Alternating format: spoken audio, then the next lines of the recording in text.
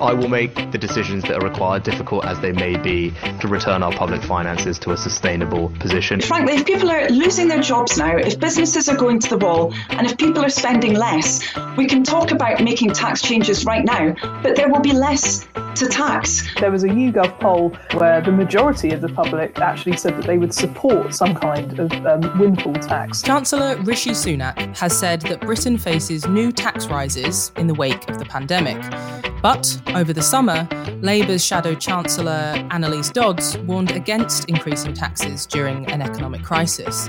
Meanwhile, new research has found that increasing numbers of Tory voters are in favour of higher taxes. I remain absolutely determined to ensure that the tax burden, insofar as we possibly can, is reasonable, and that we continue to be a dynamic, competitive, open market economy. We're not calling for raises in tax, and particularly at the moment when we absolutely need to reopen our economy and get it back up and running. At some point we will have to come back to, how we tax fairly in order to, both pay for the things that we're having to pay for now, but, to pay for a better social settlement coming out of the pandemic. So, what do Labour and the Conservatives think about tax rises? Should we be changing the tax system during a recession? And if taxes do rise, who should be paying the most? In this episode of the Weekly Economics podcast, we're asking, should we shake up taxes to recover from the pandemic?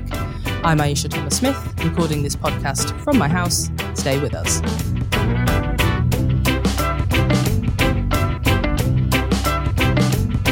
So, this week, I'm very happy to be joined down the line by Robert Palmer, Executive Director of Tax Justice UK. Hi, Robert.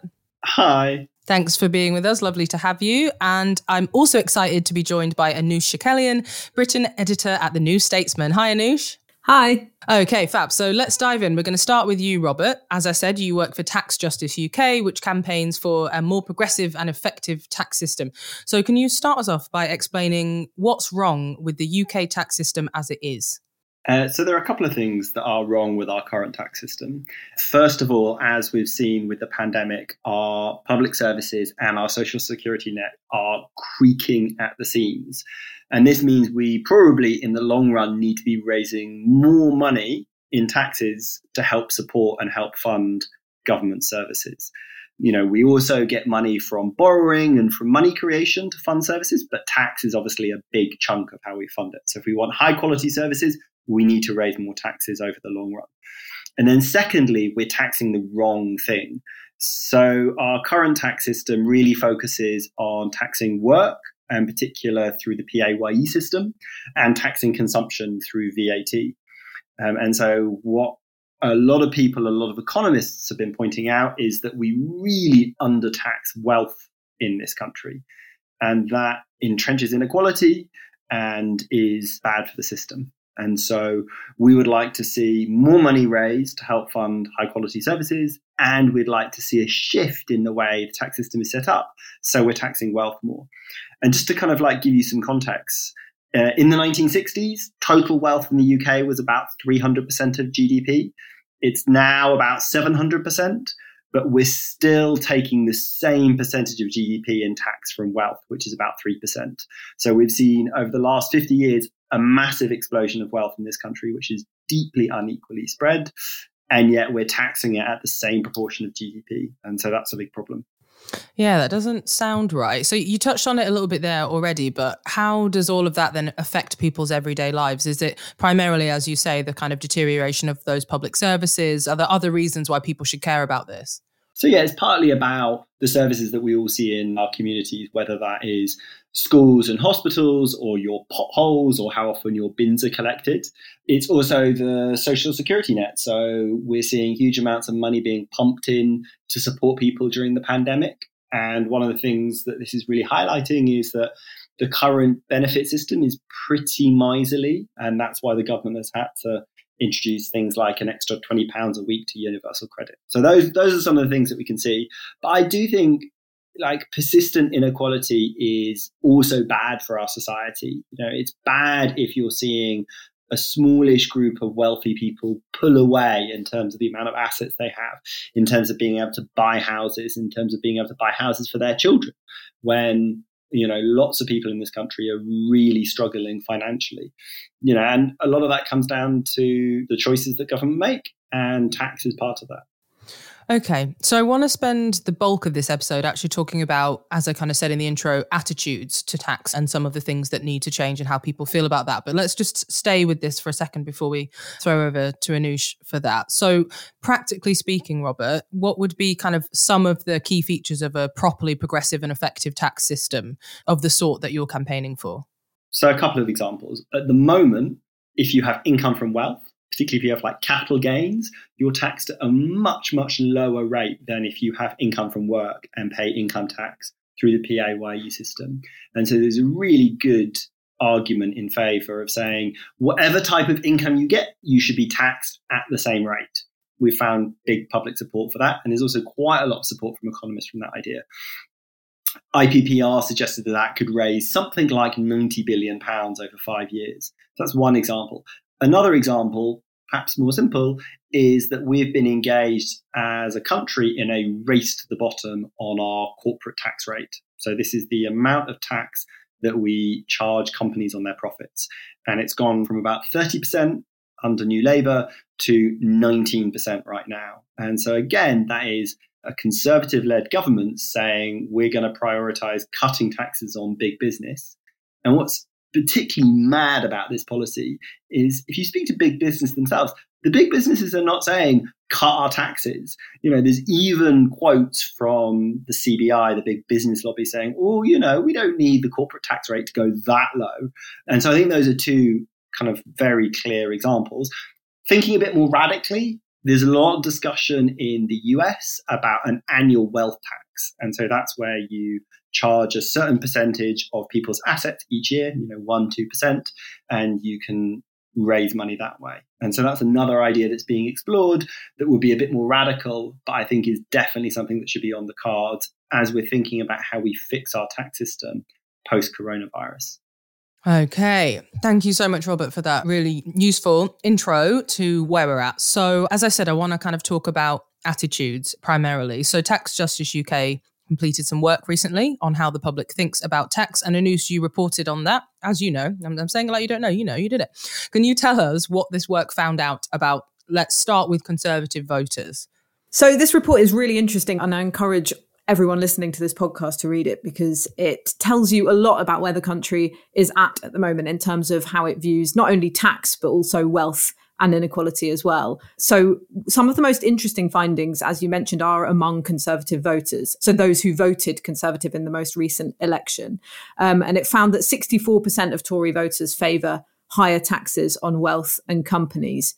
And that's an increase. So support for higher corporation tax actually increased among Conservatives from 61% in March to 74% in June. So you can see during the course of the pandemic, that appetite for raising taxes among new Conservative voters has actually risen. And then you also have 67% of Conservatives in June supporting the idea of taxing income from wealth at the same rate as income tax. And that's compared with the average voter, which favours that at 61%. So you can see that the proportion of Conservative voters who are keen for these kind of things is actually higher than the average voter on some of these levels.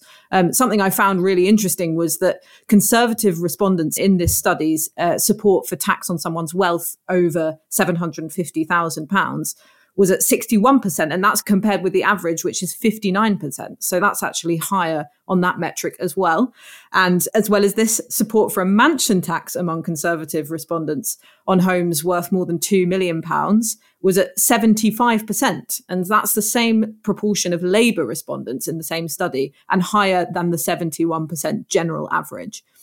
So it looks like there is a significant appetite among Conservative voters for taxing companies and wealth, at least higher than those things are currently taxed. And it looks like the pandemic has had a bearing on those attitudes as well. So I think those are the most interesting findings in the report, particularly for seeing where the country's voter base is at.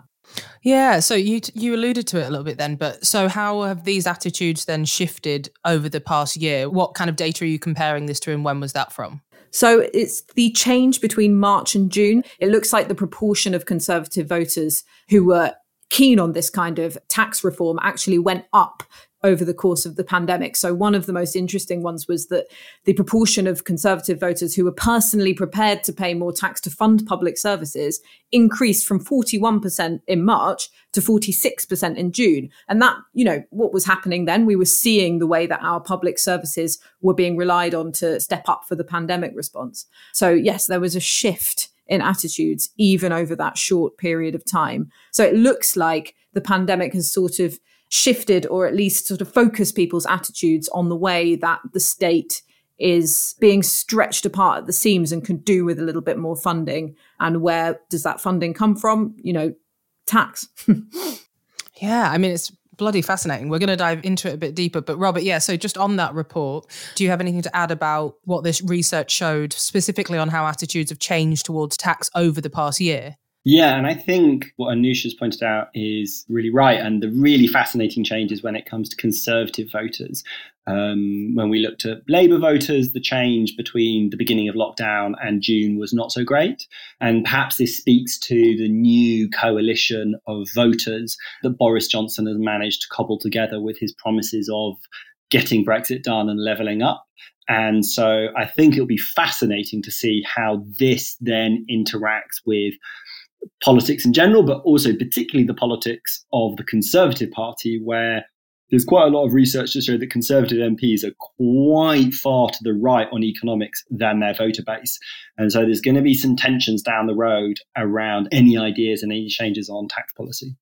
Okay, that makes sense. So why? I guess I want to come to you on that, Anoosh, first. Again, you spoke to it a little bit around the COVID thing, but why do you think in particular that the last year and these last few months that you've been referencing have caused such a shift in people's attitudes towards tax, other than, above and beyond what you were naming around people realizing that the state is stretched and the money's got to come from somewhere? Well, yeah, no, I do think those are sort of the bedrock. So that change in the way that public services appear to people sort of on a day-to-day basis and how they've kind of been degrading before people's eyes over the past 10 years has been a bedrock for the change in attitudes towards taxation. And of course, the pandemic has been a sort of short-term acceleration and amplification of that change. But other than that, you can see that the main parties reflect different attitudes among the voters that they're targeting. So if you look at the Conservative manifesto in 2019, it actually included a promise to redesign the tax system so that it limits arbitrary tax advantages for the wealthiest in society. So that's quite interesting for a Tory manifesto. It suggests acknowledgement that there is inequality baked into the tax system. And so that not only reflects, but also appeals to the new body of voters who this particular Conservative administration was trying to appeal to. And then, of course, you had Jeremy Corbyn's pledges for wealth taxes in that election as well, which Keir Starmer has sort of carried on in his leadership campaign. His sort of first pledge was for economic justice, which meant increasing income tax for the top 5% of earners. So that's that 80 grand salary that caused so much controversy in the run up to the election campaign last year. I think you'll all remember the audience member on Question Time who was totally surprised that he could possibly be in the top 50%, let alone 5% for top earnings. Yes. And he earned 80 grand. And, people made fun of him, but I think it was a really important sort of moment of realization among the British public and sort of political parties that people do not perceive where they sit on the income scale accurately, which means that they have to be careful when they make pledges based on particular salaries. And there's been some complicated or at least confused messaging from the Labour Party since then. So you mentioned the Shadow Chancellor sounding negative about tax rises during a recession. And actually, Lisa Nandy also said in the middle of the pandemic, the idea of raising taxes and squeezing people in work, I think she said, is sort of the wrong priority. Then, later on, Keir Starmer came out and insisted that it was his priority to hike taxes for the top 5%. So that's him trying to stick to his leadership pledge. So it looks like they're wavering around a bit on the issue. And of course, the Conservatives are also in a bind because their manifesto had a pledge not to raise income tax, VAT or national insurance. But how on earth are they going to pay? Not only for their levelling up agenda that they sort of promised and was one of the key pledges of their appeal to voters last year, but also for the cost of the pandemic response as well, if they're not keen on borrowing even further.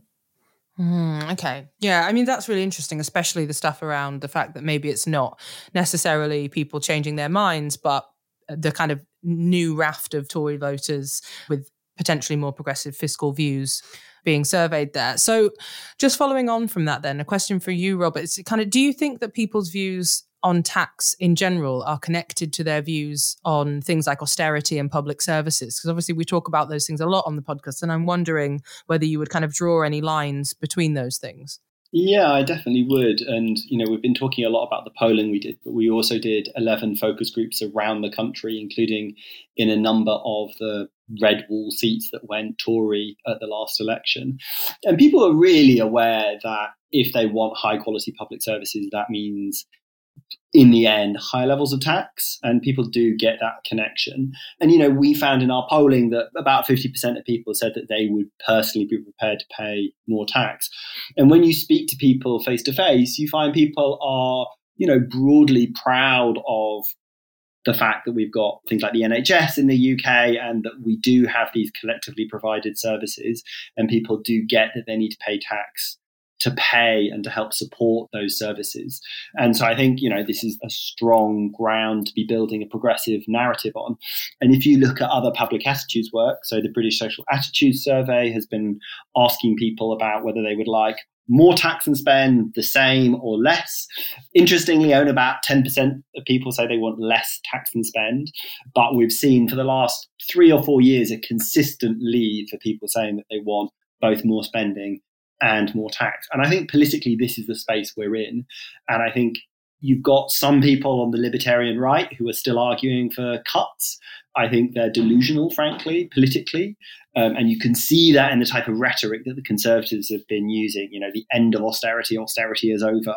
We've got this bright, shining new vision. But I think the crunchy conversations within the Conservative Party and more generally is going to be, what does the tax system look like and how do you increase taxes? And I think it's going to be difficult. I think our public attitude stuff shows that people are prepared to pay more tax, both themselves and also see the wealthy pay more tax in order to get higher quality public services. So I think that's the terrain that we're operating on politically. There are just going to be some big discussions and debates about how it happens in practice. Crunchy Conservative Conversations is a podcast that I think could rival this one. I'd be really interested to hear that. Yeah, and I speak to Conservatives and they're split. On the one hand, you've got the libertarians, the right-wingers, the Thatcherites, small state, cutting taxes. Although, interestingly, even the most, the kind of like standard bearer of that wing of the party, the Centre for Policy Studies, they put out a paper last week, and even they weren't calling for overall tax cuts. So you've got that wing, and then you've got the other wing, which is a bit more nebulous and is more levelling up, communitarian. And within that wing, there's much more awareness that Conservatives are probably going to have to raise taxes, and they need to think really hard about how to do that in a way that is fair and can help them build on the inroads that they've been making to traditional Labour heartland seats in the Midlands and the North. Okay, continuing with the report then, you also had some interesting findings about a couple of things. One of them, people's attitudes towards wealth and wealthy people, and one regarding people's attitudes to tax dodgers or kind of tax avoidance statistics. So yeah, what did you find out about those different things in the research that you did? So first of all, on tax avoidance, people hate it. I mean, the figures that you get on the polling for this are just like almost off the chart. 84% say they want politicians to close loopholes to stop big companies and wealthy people avoiding paying tax. This increased to 91% for Conservative voters. So this is about as close to unanimous view you get in the country. And so, that's helpful because some wealthy people, some big companies dodge their taxes. I think there's a risk for progressives because I think there's a danger that you feed people a sense of fatalism, that things can't change, that if you just focus on tax dodging, you're like, rich people will always dodge their tax, companies will always dodge their tax, we can't change this. That's one problem. Another problem is you sometimes get people assuming that you can fix all of our problems in terms of the amount of money we need to raise just by clamping down on tax dodging. And that's not possible. So there are some things that we can be doing, but we just need to be a bit careful. Moving on to wealth, we found, and this is particularly came through the focus groups, really mixed views when you ask people about wealth. So on the one hand, people are really concerned about wealth inequality. We found about 50% of people we polled said billionaires should not exist. And people would often point to people like Paris Hilton as undeserving wealthy. But at the same time, people really see wealth as a key route to achieving security for themselves and their family. You know, if you don't have any money, if you don't have a house, if you don't have that financial security, the idea of accumulating wealth makes a lot of sense. And so when we tested language that was seen as aggressively anti-wealth, it went down like a lead balloon. You know, you'd find maybe a quarter of people that would be up for it, but generally people were pretty positive around wealth and also had quite a strong view that we live in a meritocracy where most wealthy people are there because they've earned it. Now, if you look at the underlying data, that's just simply not true because a lot of wealth is inherited or due from people who are doing rent-seeking behavior or other things. But the public perception is that most wealthy people are there because they deserve it. And so this means that for progressives, we need to be quite careful about how we talk about wealth and how we talk about taxing wealth. You know, as we discussed at the beginning of the podcast, high levels of public support for taxing wealth, big concern about inequality. But if you go in with a hard anti-wealth message, you're going to turn people off. Yeah, I mean, I find that very, very depressing. But also, yeah, it chimes with, you know, what we talk about and hear a lot on this podcast around the fact that the idea of criticizing a kind of few bad apples rather than the entire system seems to be the most effective when it comes to progressive messaging around wealth and taxation, etc. Anoosh, I wanted to bring you in on especially on that point around wealth and wealthy people, because I thought you might have some interesting thoughts about how this showed up in the election, you know, when we had all the kind of super rich prepare to leave the UK within minutes if Labour wins kind of chat and bigger threat than Brexit, etc. What are your thoughts on that? Yeah, I think that this has been a big mistake that progressive movements, but particularly the Labour Party, when up against Aldertonian Conservative leaders in recent elections, have made time and time again, which is this bash the billionaires rhetoric. It just doesn't work. I mean, when you go round sort of on the campaign trail, no matter where you are, no matter what constituency you're in, whether it's a Labour marginal or, you know, an affluent Lib Dem, you know, it doesn't matter. People just do not like that rhetoric. And I don't really understand why the Labour Party hasn't got that message yet. Obviously, as you mentioned, we know that people have issues with austerity and the state that their public services are in, and they don't like inequality and, you know, they find tax avoidance despicable, but they don't like the idea of their aspiration for one day being wealthy being somehow wrong. There was an interesting report at the beginning of this year by researchers at Loughborough and Birmingham and the LSE, which was trying to draw a riches line rather than a poverty line. And they sort of focus group people to ask, when is rich too rich? And people just could not get to a consensus on the issue. And ultimately, there was no appetite for defining a threshold above which riches became problematic. And the report concluded that this was because people identify with the wealthy as their imagined or aspirational future selves, because they regard the status quo as inevitable. So that ties into something that Robert was saying as sort of it's fated that the rich will get richer and they'll avoid tax and this is just doomed to be the way. And partly because people are simultaneously aware of potential benefits to society as well as harms of wealthy people. So, you know, lots of people in focus groups will talk about how, you know, it's fine to have a lot of wealth because you can give that money to charity or you can start businesses and give people jobs and you can be role models in society, for example. So people are likely to point out the good apples as well as the bad apples. So yes, bashing the rich or suggesting that accumulating wealth is somehow morally wrong is not the way into sort of winning voters' hearts and minds, even if the policies that you are trying to propose would effectively try and close that huge wealth gap in society. Okay, so that's something to look out for. Another thing I was kind of wondering about in the framing conversation was, especially, Robert, when you were talking earlier about the kind of tax dodgers and how people feel about that, I was wondering if we need to be a bit careful when we're talking about this stuff, not to reinforce the narrative of strivers versus scroungers and the economy as, you know, like a bucket that good people put into and bad people take out of. And essentially the economy needs to be run like a kind of domestic household budget. Is that a threat? Is that something to be worried about or not so much? Yeah, I mean, that's a really good point to highlight, and work that Neff and others did on how to frame economic issues found that people often use this model, which is dubbed the container model, i.e. the nation is a big pot where money is either contributed or drained. And so, as you say, people are either put in one category of contributors, which is good, or drainers, which is bad. And that reinforces this kind of like strivers versus skivers idea. And I'm not sure if we on the left have got a good enough alternative. I mean, I think you can use metaphors that emphasize how the economy is human-made, how we can change it, and how tax and public spending play crucial roles in building things that we collectively need. But I think that idea of both the economy and the country as a big pot that we're contributing to and taking away, and also the idea of the economy as a household that has to balance its books, is powerful and simple. And if I was going to say, like, what the next piece of research I'd like to see is how can progressives move on from that story, and how can we put forward our own narrative and message that is hopeful and emphasizes the idea of what we do collectively together and how that is stronger than doing things as individuals.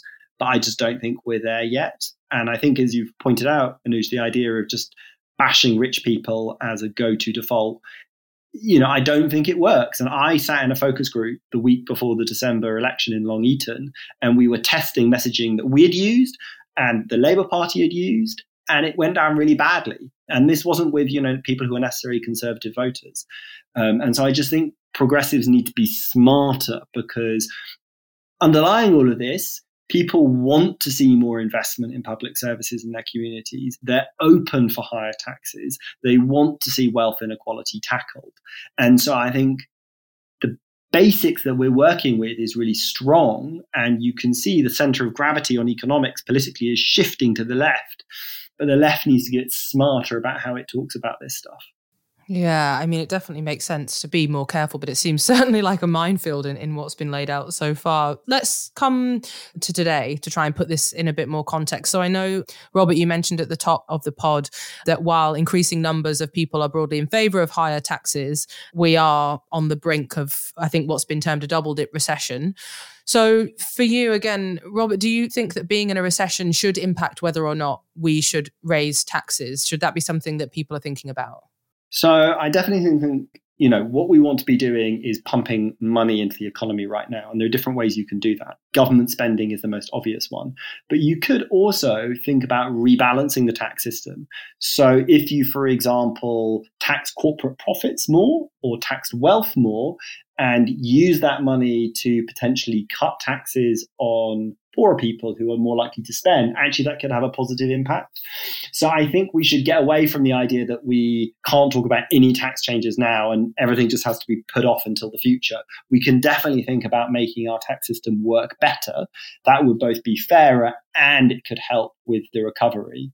What we probably don't want right now is broad brush tax rises, because I think that would be potentially damaging. But there are things we could do now that would both make the tax system fairer and potentially give people on lower incomes more money to spend. So, Anuj, last month, the Institute for Fiscal Studies said that the government would need to raise taxes by more than 40 billion a year by 2025 to stop public debt from increasing. Do you think that talking about tax is a good way of pushing back against arguments for more austerity, or does it just reinforce the idea that the government needs to balance the books that we've just been referencing?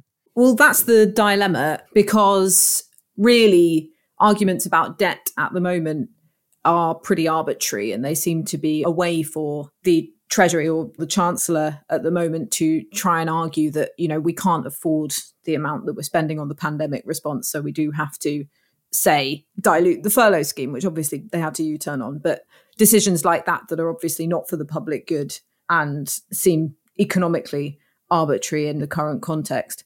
And so to sort of argue that he has to raise taxes, otherwise how else is he going to pay for it? I suppose it kind of validates his point. But really, I would agree with Robert that I don't think that it's right to just rule out the idea of even talking about tax during a recession or when the economy is in the state that it's in at the moment. Because like we said before, there is sort of renewed appetite for public services to be better funded. And there's also sort of a cultural wave of warmth towards our public services. You know, who's been there for us during this time? The council, you know, you might have discovered services that you'd never had to access before, and you're just so relieved and grateful that they're there, but you can see how poorly funded these kind of local services have become. Perhaps you're only realizing that for the first time. So there's that sort of wave of realization and positivity towards public services. So that can be harnessed. This could be a good time to talk about rebalancing the tax system.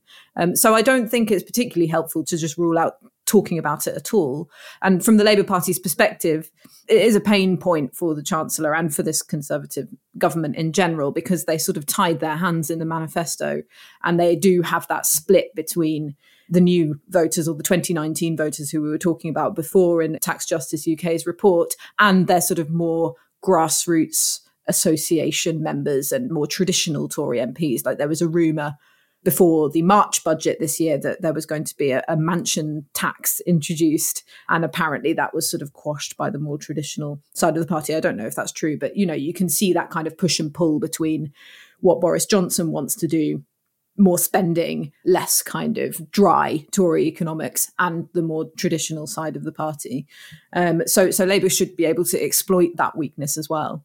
And just to come to you, I guess, on a similar question then, Robert, leading on from what Anoosh was just saying, we've talked a lot about what we shouldn't do, but have you got any thoughts yet as to what we should be doing or how we should be framing the argument for higher taxes post-COVID?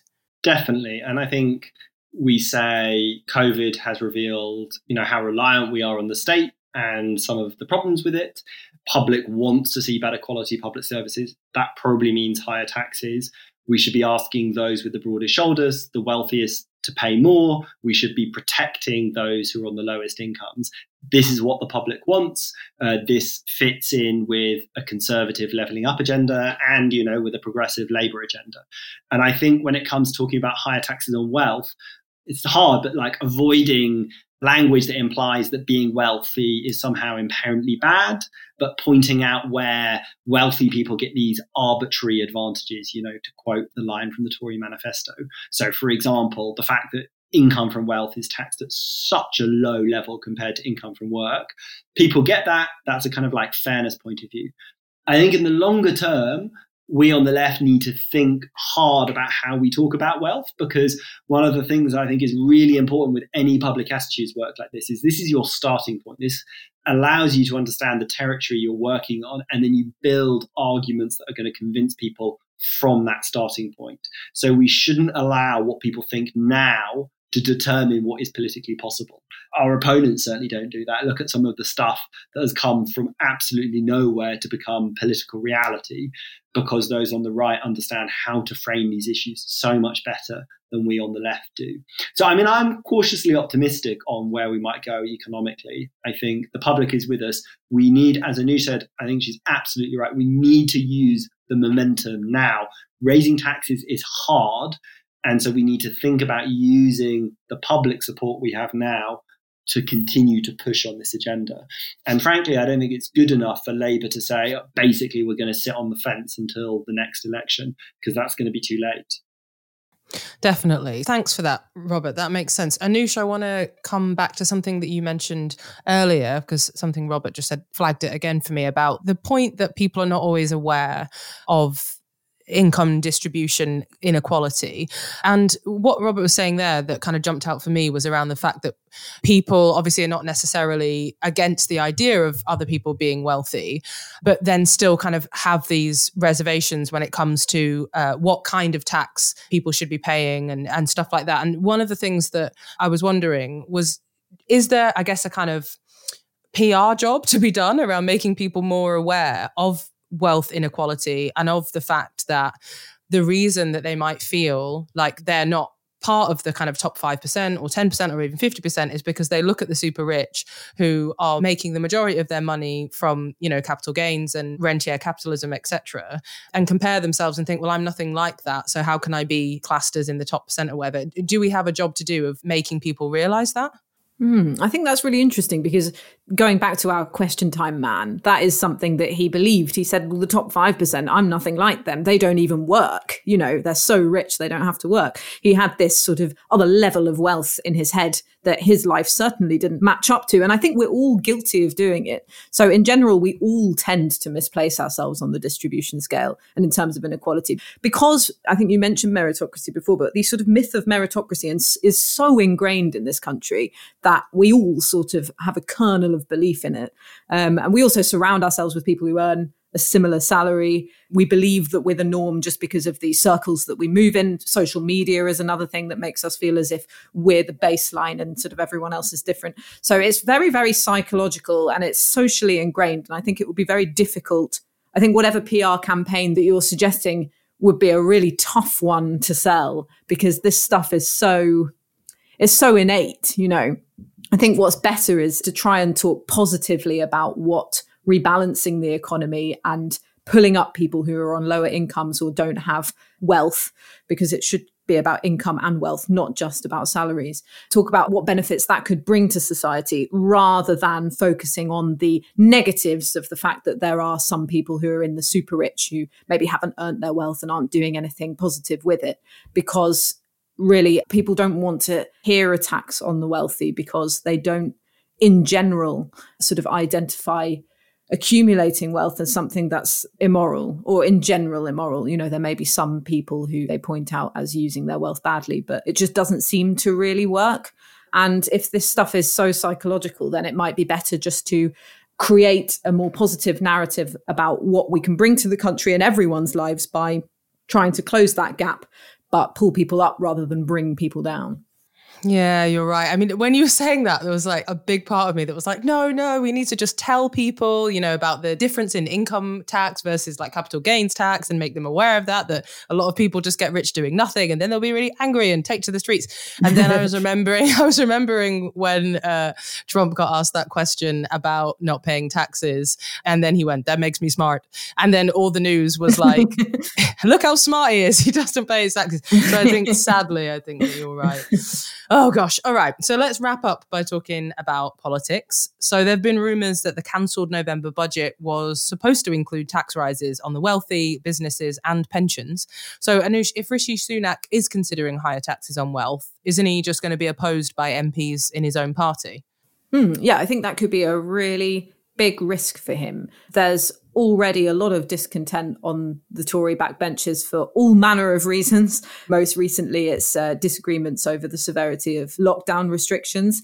The party seems to be quite divided over how much the state has stepped in, or the state's role has been sort of bolstered over the course of the pandemic. And I can see any tax rises, depending on what they are and exactly how they're proposed, I can see any tax rises like that being the perfect sort of lightning rod for the Tory backbenchers to rebel around. So I think he's going to have a big job on his hands selling those to the party, particularly as he's been the one to sort of be maybe the more traditional, dry, conservative voice in the government's pandemic response. So you have Boris Johnson, who seems to be pushing for the sort of more generous approach or the people-pleasing approach, whereas Rishi Sunak's been the one sort of arguing for clawing back some of the state support and trying to eke open the economy again.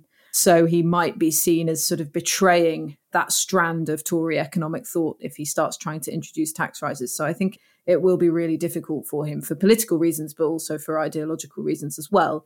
And that's an opportunity for the Labour Party as well, but not just an opportunity to sort of point out the flaws in the policies that he proposes to try and fund the government's spending, but also to propose their own alternatives, because we've seen this problem. I mean, I've heard it anecdotally in interviews that I've done with people over the course of the pandemic, maybe people on the front line or people whose lives have been affected by the virus itself or by lockdown.